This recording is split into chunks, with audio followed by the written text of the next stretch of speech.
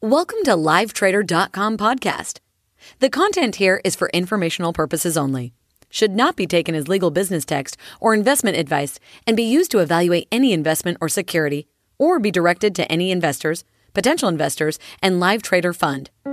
For more details, please see LiveTrader.com/disclosures. All right, today we are joined with Sarry Ibrahim, financial consultant, health and life agent who helps high net worth individuals, real estate investors, business owners, and retirees grow and protect their wealth predictably and safely by banking on yourself. So in this episode, we're going to talk about the ins and outs of banking on yourself, aka the infinite banking concept, including investment and tax benefits, asset protection, the requirements, and who should consider this strategy. So Sarry, welcome to the show. Hey, Terrence, thanks for having me on. I appreciate it.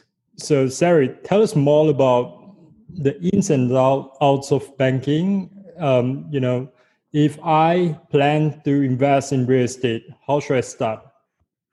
Yeah, definitely. So I'll start off by talking about the infinite banking concept or the bank on yourself concept. For those of you who are not familiar with this concept, it is the utilization of dividend paying whole life insurance issued by a mutual insurance company.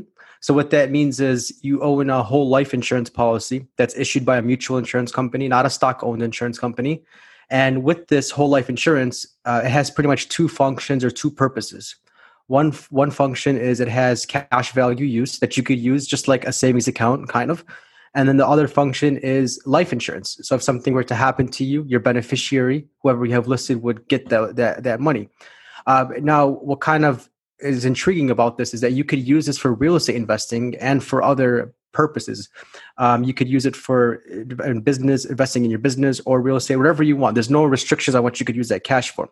So the infinite banking concept is using the whole life insurance mainly for the cash use and capitalizing more on the cash use and being able to become your own source of financing. So pretty much you can go to yourself, you can go to your whole life insurance policy when you need money or when you have extra money to put back into it. So you can it has in and out privileges where you could put money in and take money out. That's pretty much. All right. So let's assume if I have about 2 or 3 life insurance policies and every single month I'm contributing about a few $100s on those life insurance and it's worth about $1 million. How can I leverage on this concept that I mentioned about, infinite banking concept to invest in real estate? Yeah, definitely. So every dollar that you put into the life insurance policy, it has to be structured the right way. It has to be from the right company, the right amounts, and the right product. So every dollar you put into the policy, a portion goes towards the cash value, and then a portion goes towards the death benefit. And there's different ways to fund the policy. You could fund it monthly, annually, or you could do like single premium policies, which I've seen that are very attractive, where it's just a one-time single premium payment with no further contributions needed. For example, I actually worked on this with a client. He's a real estate investor. He sold one of his properties for $400,000 in cash. And then he wanted to kind of park that money somewhere where he can earn interest on that money. He thought about CDs and money market accounts. But the problem is, of course, in the United States, you have to pay taxes on those gains, just like other places too. And the gains they're going to be kind of small, maybe like 2%, 2.5% every year. So he figured he could put that into a whole life insurance policy, earn about 5 to 6% every year on that money, compound. And he would have instantly, as soon as he buys the policy with $400,000, he would buy 2 things pretty much. He would have a cash value use, and then he would have life insurance. Instantly, he would have $375,000 in cash value, and then he would have a death benefit of $580,000. So if something happens to him, his beneficiary would get $580,000 tax-free. That is very interesting. If you're looking at, because we are coming from Wall Street background, if you're looking at finance, it's going to be leverage on using instruments like options or futures, right? So when it comes to real estate investing, you just lay out a concept about how investors can potentially buy a lump sum, put in a lump sum into life insurance, like the example that you gave earlier, 400,000. So, give us a picture. Let's say if there's an investor that has 400,000 in his bank account, what companies do you think he should be talking to? putting this 400,000 so you can use it to buy, let's say, 2 or 3 properties as a down payment? Yeah, good question. So I think the first step is that you need to structure the whole life policy a certain way. Again, it has to be from a mutual insurance company. It has to be the infinite banking way or the bank on yourself way. It can't be just any whole life insurance from any company. It has to be a mutual insurance company. And you have to make sure that the policy has something called a paid up additions rider, PUA rider. And that rider, the part of the whole life insurance, that's what turbocharges the cash value. It supercharges the cash value part. Without that rider, the cash value will grow very slowly. So you want to make sure that it's a mutual insurance company, that you have the paid up additions rider, and then you also have the ability, the flexibility of being able to put money in and take money out as you want. The same way how you would put money in a bank, how you can put money in and take money out. That's how you want the whole life insurance policy to be. And we do work with a couple large mutual life insurance companies that have been around for over 160 years. And they've been paying dividends and profits back to the policy owners for over 160 years, even during the Great Depression and during the 2008 market crash.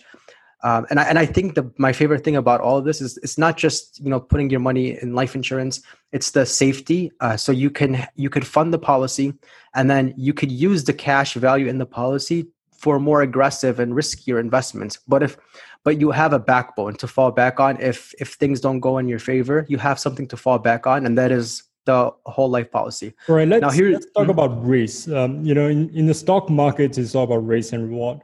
So you mentioned about Great Depression and the last recessions in '08, where we have seen the financial crisis went full blown. It was because people were borrowing too much money, investing about 4 or 5 properties that they couldn't afford. And as an investor, do you see a correlation between stock markets and real estate? Obviously, if you look at the stock market, it's a little bit diverging from reality right now. You've seen the amount of jobless unemployment rate in the US, and the stock market is still going up. And it's if you've seen this year, it's at its all-time high. So the question is, if I were to invest in real estate now in 2020, is this a good timing? Or, we're just seeing the start of maybe it's going to be, a reflection of the financial crisis in '08. So talk about correlation between the stock markets and real estate. And if I were to invest in real estate in 2020, would this be a good time, or should I wait? I definitely think in terms of comparing to the stock market, comparing real estate to the stock market, I think that they are somewhat correlated. But I think that the real estate is slower to fall than the stock market. So if you, for example, have money invested in the stock market, it's very possible, based on your experience, it's possible for you to lose a large sum of money, from morning to lunchtime, but real estate, it's more of a slower transition. If the real estate market is going to be hindered, you will have more of a heads up. Like you mentioned, you have certain KPIs, key performance indicators, like unemployment rate. You'd have mortgage default rates.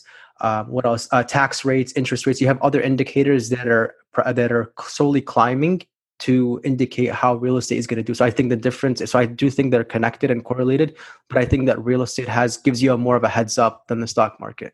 I agree. If you look at the stock markets for the past 6 or 7 months, it's been going up, and we're at all-time highs. And I mean, there's a major disconnect between the unemployment rate in the US and the stock markets. Let's talk about real estate. I'd be very interested to be investing in this. Let's assume that our listeners are starting out with about 100,000. What is the best way to stretch every single dollar? And when will be a good timing for an investor looking to invest in let's say, a property in the US? Yeah. So I work with real estate investors, and I help them utilize the infinite banking concept. So my advice would be to apply to, first of all, to learn more about the infinite banking concept, to learn more about the bank on yourself concept, and how you could connect that with real estate investing. to kind of have something. So pretty much you have, in one hand, you have the cash you want to use for real estate investing. And in the second hand, you have the property you're going to buy, either a rental income property that produces monthly cash flow, or a property you plan to flip. You plan to buy it at a certain rate and then sell it at another rate to have a profit in between. But I think in between taking that money from one hand to the next hand, I think you should have a financial vehicle in the middle. And that is the whole life insurance that you could fund and then borrow out, because you need something in the middle that is not affected by market conditions. Because a lot of real estate investors believe that a lot of business owners in general believe that if you have cash in your hand, that it's a waste of time and a waste of money for it to sit somewhere and not working, right? So you have to put it somewhere. That's why people invest in the stock market. That's why people invest in real estate. That's why they buy businesses, is because the money has to keep moving, or else you're going to lose opportunity costs. You're going to lose buying power. So you need to keep moving that money. But the downside to that is you put your money at risk.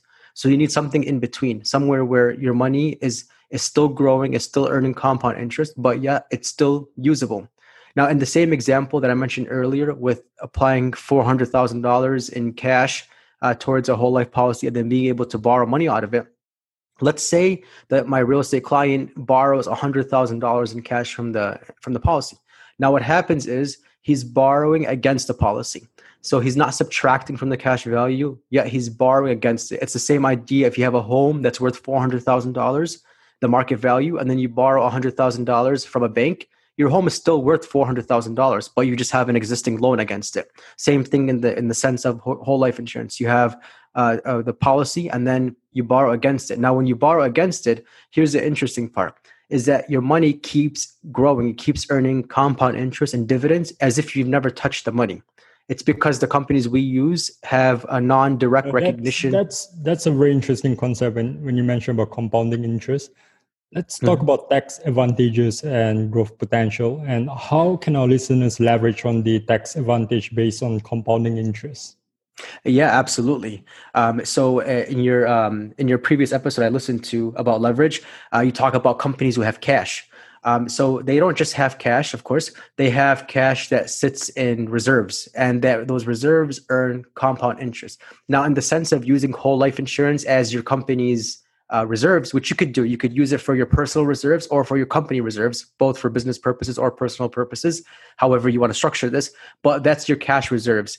And from a tax perspective, the growth of a whole life insurance policy in the United States grows tax deferred, meaning that in 1 year, if you have $100 million in the policy, and then you earn 5% on that. So the next year you have $105 million. You don't have to pay taxes on that increase. If you go to take that money out, there could be taxable consequences, and you want to consult with a tax professional, of course. But the growth, the value of the policy growing is not taxable income. And the policy is owned by the business. So in theory, your business is increasing in value without you having to pay taxes on those gains in the business. So it sits on the balance sheet of a business. It's an asset that always climbs in power. It always climbs in value, and it grows tax deferred. So if you're a beginner real estate investor, let's say I'm starting out, with a student debt, and I'm 35 years old, and I still have about 20,000 debt to clear out. Would this strategy make sense to millionaires? Yeah, absolutely. Because I would ask millionaires, where is your cash living? Is your cash only living in assets? It has to live somewhere. It can't just live in paper money or in the stock market. You need actual liquid cash. So I think that the cash value of the policy is a true indicator of net worth, meaning how much cash you have in the policy is an indicator of net worth. So I think that it's in my opinion, it's the truest form of net worth, is where your money sits and it grows for you. That's your indicator of your net worth. And what is the difference between no money down concept and the infinite banking concept? So I think that they're kind of not connected. I think you could do both. For example, if you were to leverage a property without using any money down, you could still own a whole life policy, but it's a matter of what happens after you sell the property or eventually after you have to pay for the property. So I think there are two concepts that are not necessarily connected. One is using whole life insurance, and the other one is using 0% financing or 0% down payment on financing. Got it. So we mentioned about timing, we mentioned about tax advantages as well as growth potential, and the most interesting concept is compounding interest. How to minimize the tax that's going to be incurred if, let's say, we flip a property.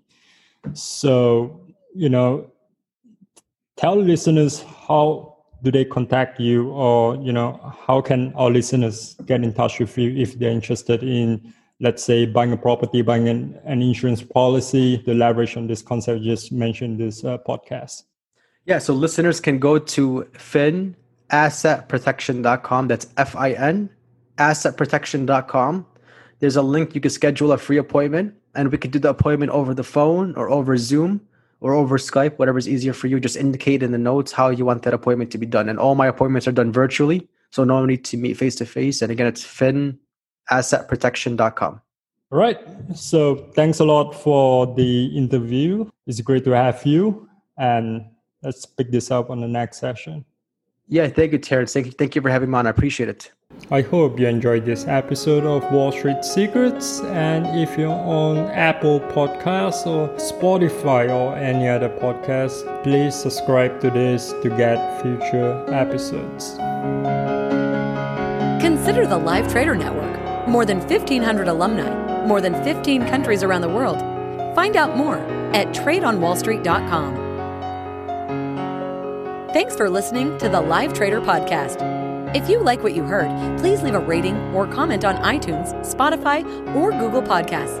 Plus, you can get future updates for email and future shows, transcripts, video tutorials. Just visit our website at livetrader.com.